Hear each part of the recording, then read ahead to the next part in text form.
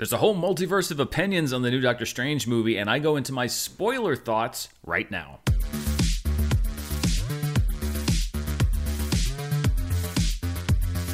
Hello everybody and welcome to my spoiler review for Doctor Strange in the Multiverse of Madness. As I said, it is a spoiler review. If you want to see my non-spoiler thoughts, you can click the card up there in the corner. It'll take you to my review without any plot details, but we are going deep down into the secrets of Doctor Strange in the Multiverse of Madness. The things I liked about the movie, the things that I wasn't so crazy about, and everything in between. As I mentioned in my non-spoiler review, I'm on the road, so please forgive my multiverse of color temperatures and everything behind me here. It's sort of a mobile setup, so thank you for your patience with my temporary studio away from home. And without further ado, let's get right into it. And the reaction to my non-spoiler review that went up last night has been about what I expected, because I think this is a very divisive movie. There are obviously people that are very much in favor of it. It is one of their best movies in the MCU. Some people are kind of more on my side, where it's not one of their favorite movies. And I think that it's actually good that you are producing things that get people talking, because I think the worst thing would be if Marvel produced a movie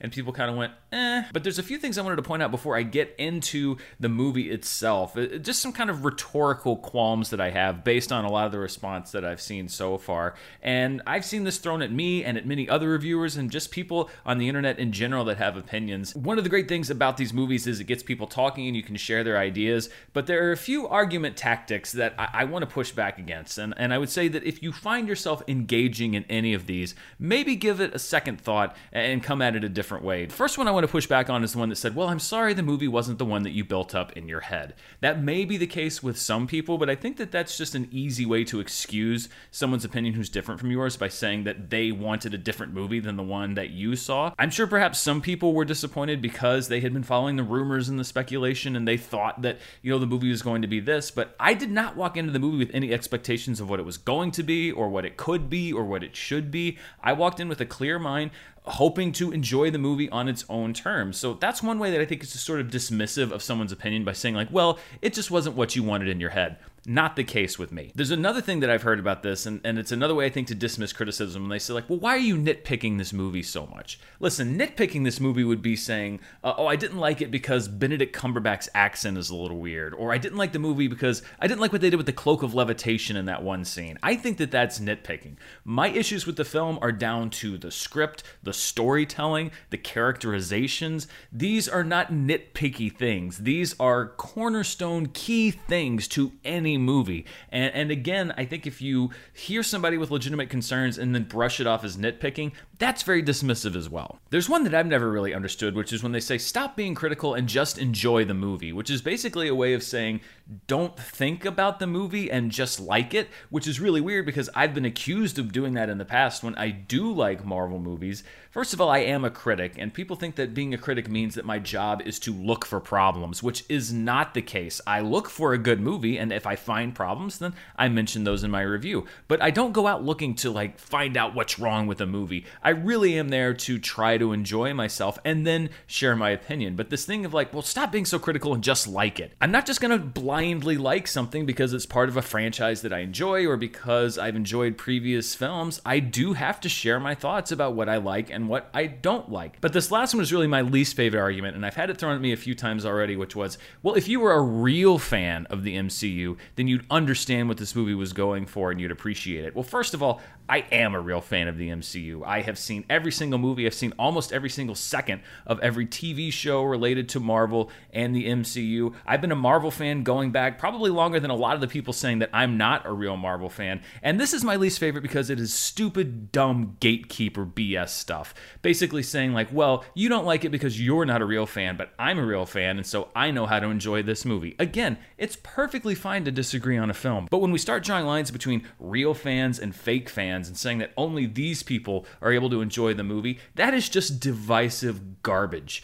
If you're doing that, stop doing it, because this should be about fun. And yes, sometimes you're going to disagree, but we need to be able to have a discourse, and just automatically roping someone who disagrees with you off into a camp and saying well, they're not a real fan, they don't get it. The longer you do that, the less love you're going to find in any franchise that you actually truly enjoy, and you're only going to breed hate and contempt from people that are actually probably there just to have a conversation and compare notes. So that's just sort of my short critic's guide to criticism. Again, if you find yourself using any of those four things, things, maybe take a step back, restructure your arguments. You can still disagree passionately with people. I did movie fights for so long. That's exactly what I did. Passionate disagreement, but also with respect and an understanding that that other person isn't necessarily wrong. It's just their opinion and it's different from yours. It's called discourse, and it's one of the things that I'm here to foster about these movies. So let's jump into my corner of the discourse, my spoiler thoughts on the film. And there was one thing that set up from the very beginning scene of the movie.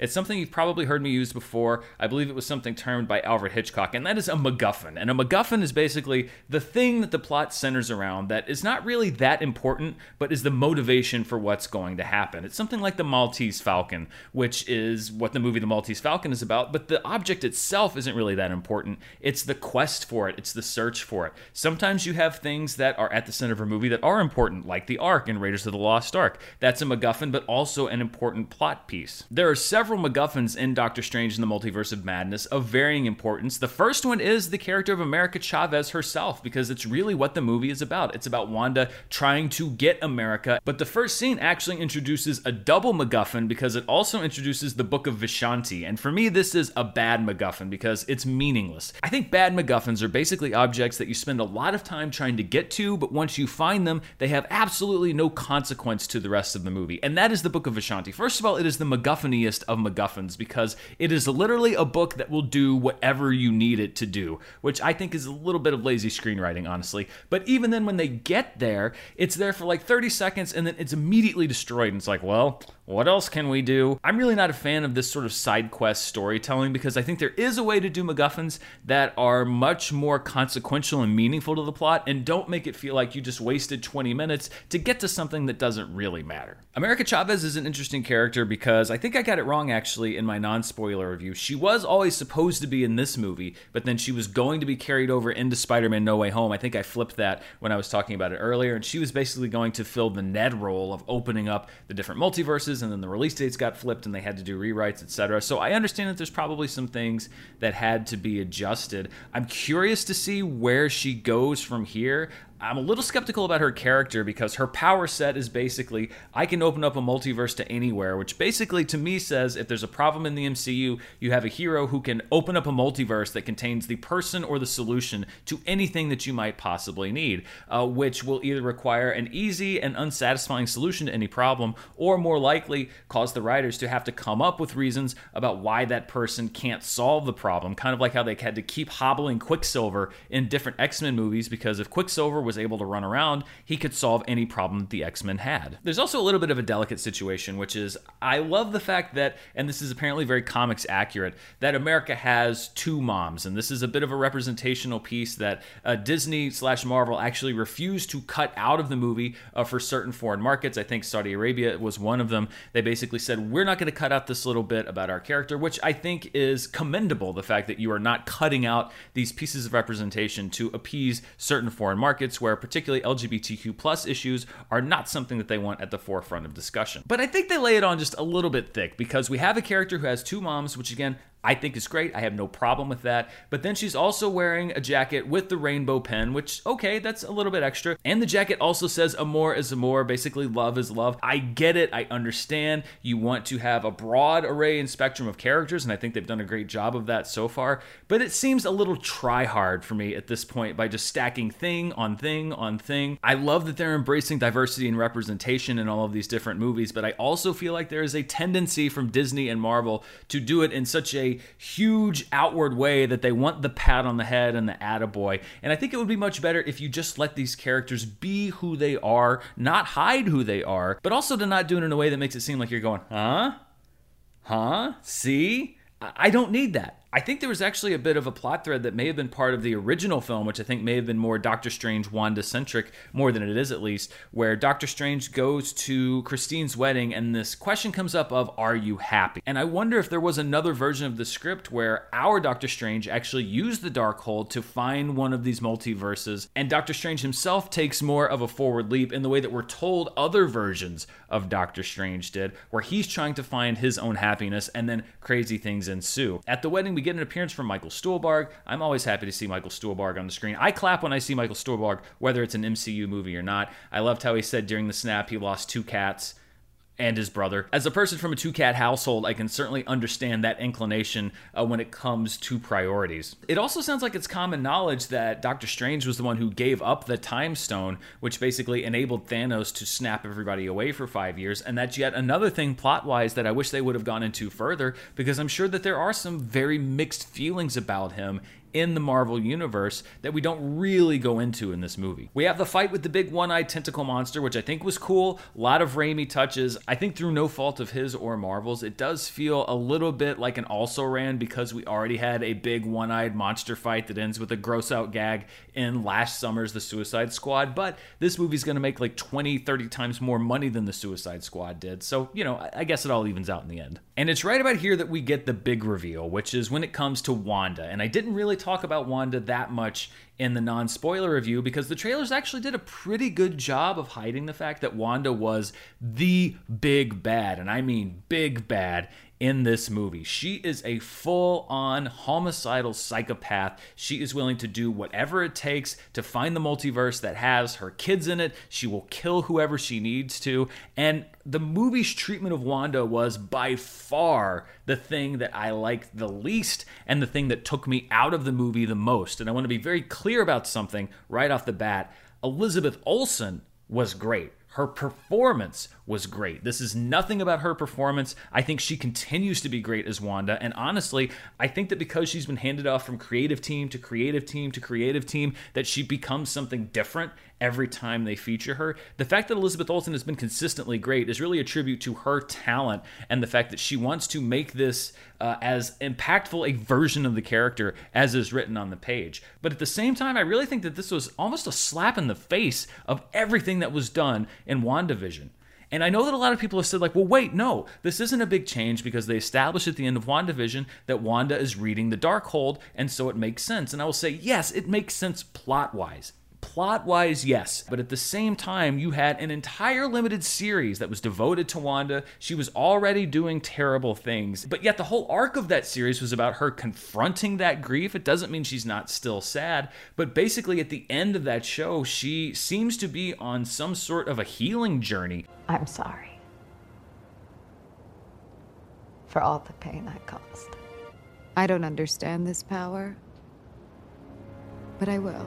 And yet, from second one in this movie, she is full on, destroy the multiverse, murderous rage, I will kill you, I will kill everyone else that gets in my way, I want my kids. I want him dead, I want his family dead, I want his house burnt to the ground, I want to go to the middle of the night, I want to piss on his ashes. And I just don't think that that's consistent at all. And I think it took a very three-dimensional Wanda that we got in WandaVision and made her extremely one-dimensional. She's basically the T-1000 in this movie. She is a sharply focused killing machine, and it's not until the very end of the movie that we really get any kind of nuance to that. And I think it's just sort of a slap in the face at the work that was done in WandaVision to really draw out her character. That was my favorite thing about that show, was that they finally devoted some time to Wanda and really shaped her character into a very complex psychological profile, and then in this movie absolutely reduced it to what I found to be a one-note villain. And I think they even could have taken what they established in WandaVision and gone different ways with it that were more satisfying.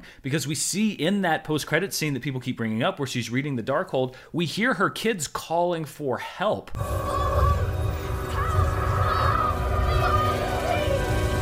And yet in this movie, that isn't really established at all. Even in this film, if they had established that Wanda found a multiverse where her kids were in actual danger and she needed to get to that multiverse by whatever means possible, maybe even establish it as the only multiverse where she actually has kids, that could even work. But it's inconsistent even on some plot level details with what they did in WandaVision. I certainly think it was inconsistent on a character level. Yes, Wanda has done some crazy stuff in her past, but I thought that WandaVision was largely about a confrontation and healing journey, and then we just throw all of that out the window, and it distracted me. It took me out of the movie for the entire time. There's a rule a lot of times in movies that's show don't tell, and basically all of this big turn in Wanda's character that undoes really everything that was done in WandaVision and makes it worse happens off screen.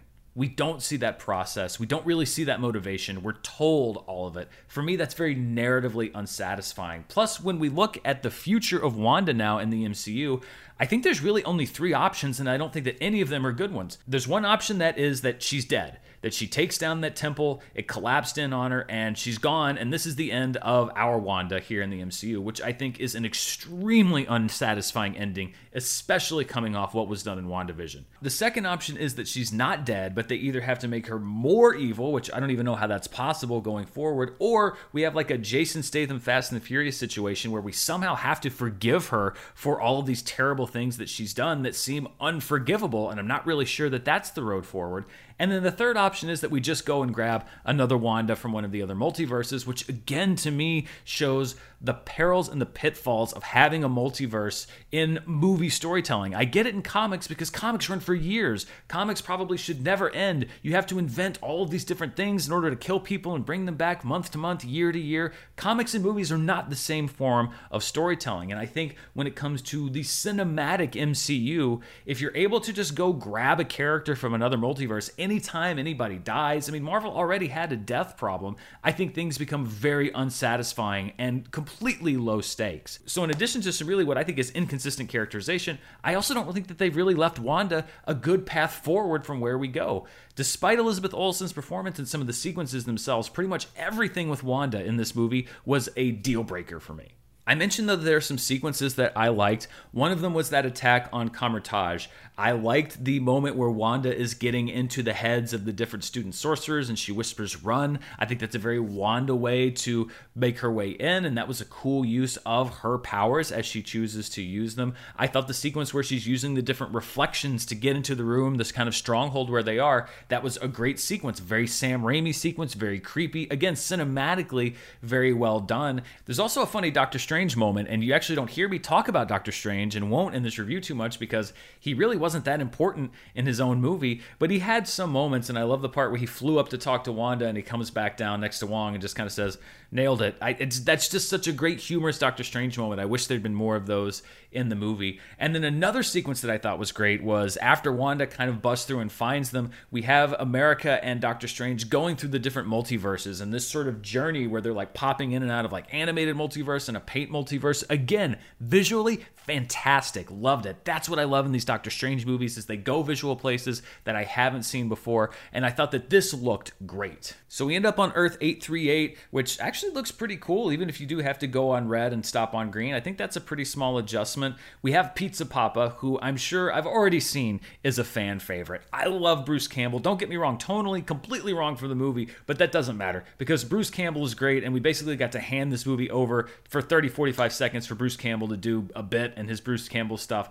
I will grant the movie that leeway because it was just such a funny character. And again, just a funny name, Pizza Papa. We also get to see a little bit more of America's origin story. And listen, this may be comic accurate, I understand, but just cinematically, the idea that she perhaps permanently exiled her mothers to a multiverse unknown because a bee landed on her hand, it played a bit like a comical moment, and it's definitely not supposed to be a comical moment. It's supposed to be a very traumatic moment in this girl's life, but I think that just the idea of having it be such a low-stakes bee, such a low-stakes thing, for me, it didn't play in a very effective way. I actually wanted to suppress a chuckle. Like, I thought that they were making a joke, and then it's like, oh, no, they're not making a joke. I might have gone with a different establishing or inciting incident there. We also get the return of Mordo, kind of.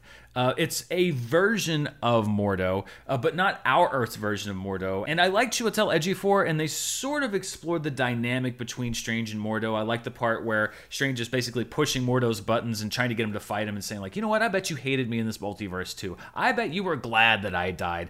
I thought that was actually good, but I still also did want some follow-up with our version of Mordo, because I liked where they left off in the last Doctor Strange movie, where he's basically on this revenge tour. I mean, I guess the bill's not due quite yet. Maybe Mordo was gone for 5 years and he's still getting his feet under him. But I do hope if there are more Doctor Strange movies in the future that actually focus on, you know, Doctor Strange, that we do return to this Strange Mordo relationship in our reality, because I thought that was going down a very interesting path, and I hope that they might address it a little bit in this movie. It's also right around this time that the Darkhold gets MacGuffin, which it already was kind of a MacGuffin, but Wanda already had it, but then it gets destroyed. These mystical books are very fragile for the power that they wield, so then Wanda has to find the real Darkhold, which is a cave with the Darkhold spells, that's a Scarlet Witch temple, but again, it doesn't really take that that much time or effort to get there. She and Wong just kind of go, even though Wong's like, well, it's going to be really hard. It really wasn't that difficult, I guess, because it's the Scarlet Witch Temple, and they're like, hey, Scarlet Witch. At the same time, it just sort of felt like an obstacle that they threw in the path of Wanda in order for there to basically just be an obstacle. It didn't really serve that much purpose, and she went right back to what she was doing before the Darkhold got destroyed. So the Darkhold is really like a double MacGuffin, which sounds like something that you might get in McDonald's. It's like the donuts hole inside the donuts hole from Knives Out. The donut hole has a hole in it, Senna. It is not a donut hole, but a smaller donut with its own hole. Before we continue with this spoiler review, I want to thank the sponsor for today, which is ExpressVPN. And you know what? We've all done it. Maybe you're looking for an anniversary gift for a loved one and you don't want them to see what you're thinking of. Or maybe you want to hide from your boss and your coworkers that you're secretly a fan of Coco Melon. So what do? You go into incognito mode, because that means you have no digital footprint, right?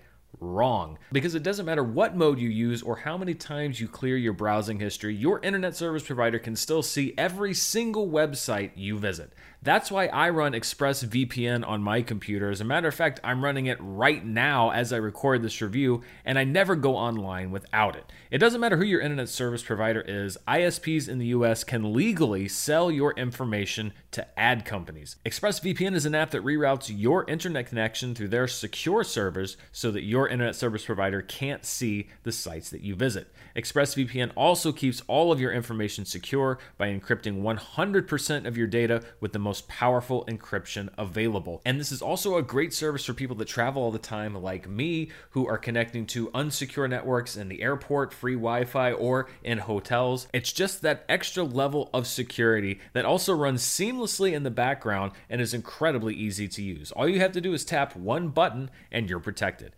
ExpressVPN is available on all of your devices, phones, computers, even your smart TV, so there's no excuse not to use it. Protect your online activity today with the VPN rated #1 by Business Insider, and you can visit my exclusive link, expressvpn.com/Merle, to get an extra 3 months free on a 1-year package. That's expressvpn.com/Merle, MURRELL, expressvpn.com/Merle to learn more. And I want to thank ExpressVPN for sponsoring today's review. So let's talk about the Illuminati, because I have very mixed feelings on it. Was it cool to see these characters on screen? Yes, I think I can say without hesitation that it was cool to see these different characters. But at the same time, there's a little voice in my head that says, but in service of what? What was the real purpose in this movie other than to be dispatched by Wanda to show that she's powerful, which, by the way, we already knew. We have Haley Atwell as Captain Carter. Always happy to see Haley Atwell get work. The character looked really cool in live action. Cut in half by your shield. We have the Maria Rambeau version of Captain Marvel. Love Maria Rambeau. Wish that she was not dead in our current iteration of the Marvel Cinematic Universe. Has the powers of Captain Marvel. Apparently that does not keep statues from crushing you. Black Bolt. Great for Anson Mount. Got a second shot at the character. I loved how they showed his powers work when they illustrated the death of that universe's Doctor Strange, where he talks and then the word literally just like vaporizes him. Really cool idea. Executed very well. I will say of all the Illuminati, he got the best death. I love the talk and then like basically making his brain like go like that. That was really well done. Again, in a vacuum, really well executed by Sam Raimi. Another sequence where you could really see his hands at work. Professor X. Maybe the fan serviest of all of these different cameos. They play a little do X-Men theme song. Thank you. Now that you own Fox. He's got the same jacket, the same tie. He's in the gold wheelchair from the animated series. I love the X-Men animated series. I should have been over the moon about this, and yet I wasn't, because that's a cartoon character, and the gold wheelchair looks pretty dumb in live action. Sorry, somebody had to say it. Thought I wanted it, didn't want to do it. Somebody should have said something, because it looked kind of stupid. And then we have Reed Richards. Big clap moment, got the biggest response out of any moment in the movie in my audience. And even I was like, oh, wow, okay, so we're doing this. But it turns out we're maybe not doing this. And that's again where I have my biggest problem with this, which is if we're going to get a John Krasinski Reed Richards, then you basically just established it in a one-off appearance where his character is easily killed, and then now you have to establish him in a completely different universe somehow. I will say that if John Krasinski is Mr. Fantastic, I hope they modulate something about the performance. Again, it's sort of like the Professor X in the wheelchair thing, the cartoon gold wheelchair. I thought I wanted it, but I really wasn't digging for some reason Krasinski's performance, and I think a lot of it was just the role as it was written. But again, we basically have two different options. Number one, John Krasinski is Mr. Fantastic, and it's already been revealed, and it's revealed in a different universe that's separate from the other universe, but we already know what the casting is. Or number two, the option is John Krasinski isn't Mr. Fantastic, and this is just sort of a cynical nod towards the fan casting that people have had forever. These cameos are kind of what I was afraid was going to happen if the Spider-Man had showed up in No Way Home, which is that you bring them in to get the applause and but they really don't have any function in the story. I thought that the cameos in No Way Home actually served a function and a story purpose and were at the emotional heart and the emotional core of the movie. Here they just seem to have been brought on to get people to clap and applaud, and then again to show that Wanda was powerful. Is it a cool sequence? Yes, it's a cool sequence, but we have now had the first appearance of Mr. Fantastic and the first appearance of one of the legacy Fox X-Men in the MCU in basically one-off roles, one-off positions, and really all that does is deflate the anticipation and the importance of when these characters actually show up in the MCU. I think they traded off all the anticipation that people have had for X-Men and Fantastic Four for basically an applause moment in one movie, and that's about it. And so I actually thought that this was kind of a cynical move from Marvel, and one that I really didn't think that they would take. I thought that we had sort of sidestepped with Spider-Man No Way Home, but I'm kind of seeing an inverse between No Way Home and this movie. The more people liked No Way Home in a lot of situations, the less they seem to like this movie, and the less they like No Way Home, the more they seem to like this movie. So perhaps it's just something in the treatment of the characters. Maybe this was more to the liking of a lot of people. It wasn't really to my liking. It seemed honestly a little bit cheap, and even though it was a really cool sequence, which it was, I will grant you, a really cool sequence, I just thought that it was in service of nothing, and I just can't get over that. So following this fight with the Illuminati, which really isn't of much consequence, and this look for the Book of Vishanti, which isn't really of much consequence, America gets thrown back into Wanda's universe, where she holds her captive and does that thing where the villain could probably do the thing they need to, but they have to wait for somebody to show up and stop them. And then Doctor Strange and Christine get thrown into yet another universe, and this is the one with the dark Doctor Strange that we saw in all the different trailers, etc. Although I will say that this dark Doctor Strange never said, "Things just got out of hand." And this is another example of a storytelling choice that I didn't particularly agree with, that contained sequences that I really loved. Because when we talk about Sam Raimi, one of my favorite Marvel scenes in any movie, I think, is the music fight that happens in this particular sequence, where they're throwing notes at each other and you hear it as music, and then you bring over the little thing from the harp that gets the Darkhold out of Dark Doctor Strange's hands. I love that. Again, and when you clip that out and put it on YouTube, I'll watch that sequence over and over again, and I can absolutely acknowledge that that's great filmmaking. And again, that's why I love these Doctor Strange movies, or at least the potential of them, because you can do scenes like that in other franchises where you absolutely cannot. By the way, I stopped down to dump some footage and recharge my battery here while I was doing the review, and I realized that I left my cup for Dave's Hot Chicken back there in the background. So in case you've been wondering what's back there, it's Dave's Hot Chicken. If you're in the Los Angeles area and you have 45 minutes to spare to wait for some hot chicken tenders, try Dave's Hot Chicken. Anyway, back to this dark multiverse that we're entering. Doctor Strange eventually defeats his evil self and is able to grab hold of this version of the Darkhold, and it appears that this use is going to have some effect on Doctor Strange later on in the franchise. And you know, I knew when we revealed earlier in the movie that there was a dead Doctor Strange buried in our universe, that it was going to come into play later. It was Chekhov's dead Doctor Strange, if you will. And sure enough, this is how Doctor Strange is able to confront Wanda. Even though he can't travel through the multiverse, he's able to dream walk into his dead self and be a zombie Doctor Strange, essentially. And this is another place where Sam Raimi really came into play. I thought it was super creepy. I love how he was able to manipulate the souls of the dead to sort of become his cloak of levitation. It was a really cool look.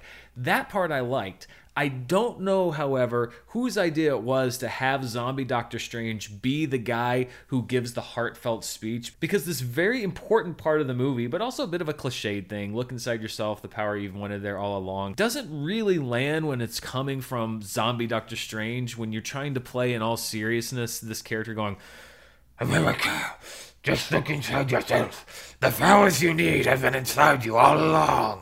It just didn't work. Those two things just don't go together, and I found it to be laughable, and that was not one of the moments that was supposed to be laughable. And so this big emotional moment of the movie also didn't land for me, in addition to the fact, like I said, that it was a cliche, because how many times have you been in a superhero movie where the hero's like, I can't control my powers, and some mentor figure is like, yes you can, you've been able to control your power all along, because what's special is inside of you.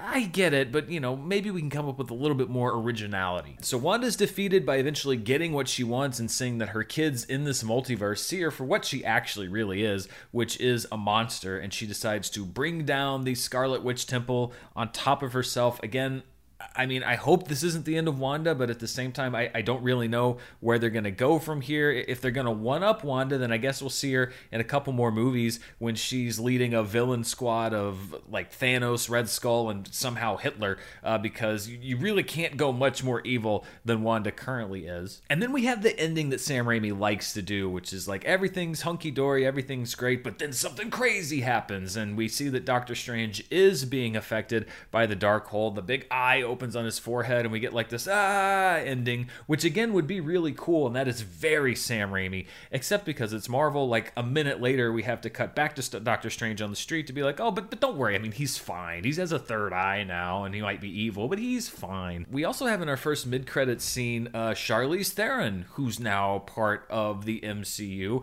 I've seen some explainers about who she is, although they really don't explain it at all. She pretty much just kind of Doc Browns her way into the end of this movie and is like, we're going on an adventure, and opens up a door to what looks like the Dark Dimension. So I guess next time we've got Doctor Strange and Charlize Theron going on. They're just kind of dumping beloved stars at the end of Marvel movies now. We had Harry Styles walking into the end of the Eternals, and now we've got Charlize Theron jumping into the end of Multiverse of Madness. Okay, cool.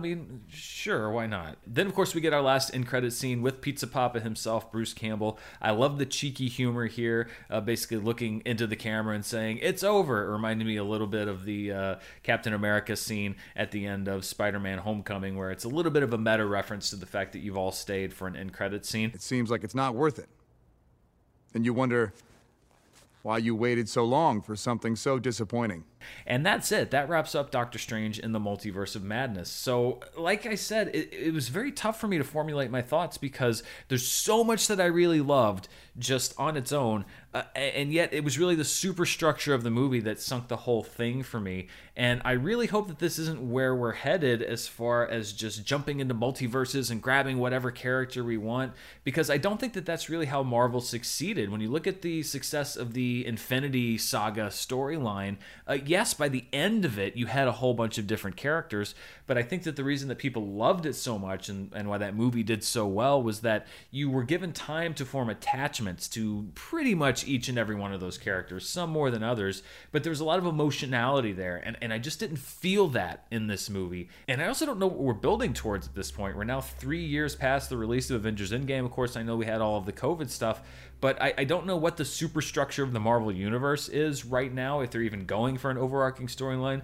I think a lot of the TV shows and movies are all kind of starting to contradict each other. I don't really know how they all fit together. WandaVision doesn't sit very well with this movie. Everything that we learned in Loki and this version of the multiverse, there are lots of things that have to be sort of reconciled. So I think what I'm seeing here is it looks like Marvel's sort of adrift a little bit, and that's not a good place to be. So I'm really hoping that we start to get a real focus on where the story's going from here. Of course, from so many other people that have said stuff, I know that you liked the movie, and I'm happy for you that you did. They're vacuuming, I think, upstairs, which is my cue to end the spoiler review. So don't forget to check me out on Patreon at patreon.com/Dan Murrell if you want to see even more of what I'm up to. I'll be back this weekend and then next week to talk about the box office for Doctor Strange. And then this is the very beginning of the summer movie season. I'm tracking all the releases as they come out. I'll also be doing reviews, movie news, you name it. Whether you like the movie or you didn't like the movie, I appreciate you checking out my spoiler thoughts on it. Until next time, stay safe, and thanks for watching. Bye.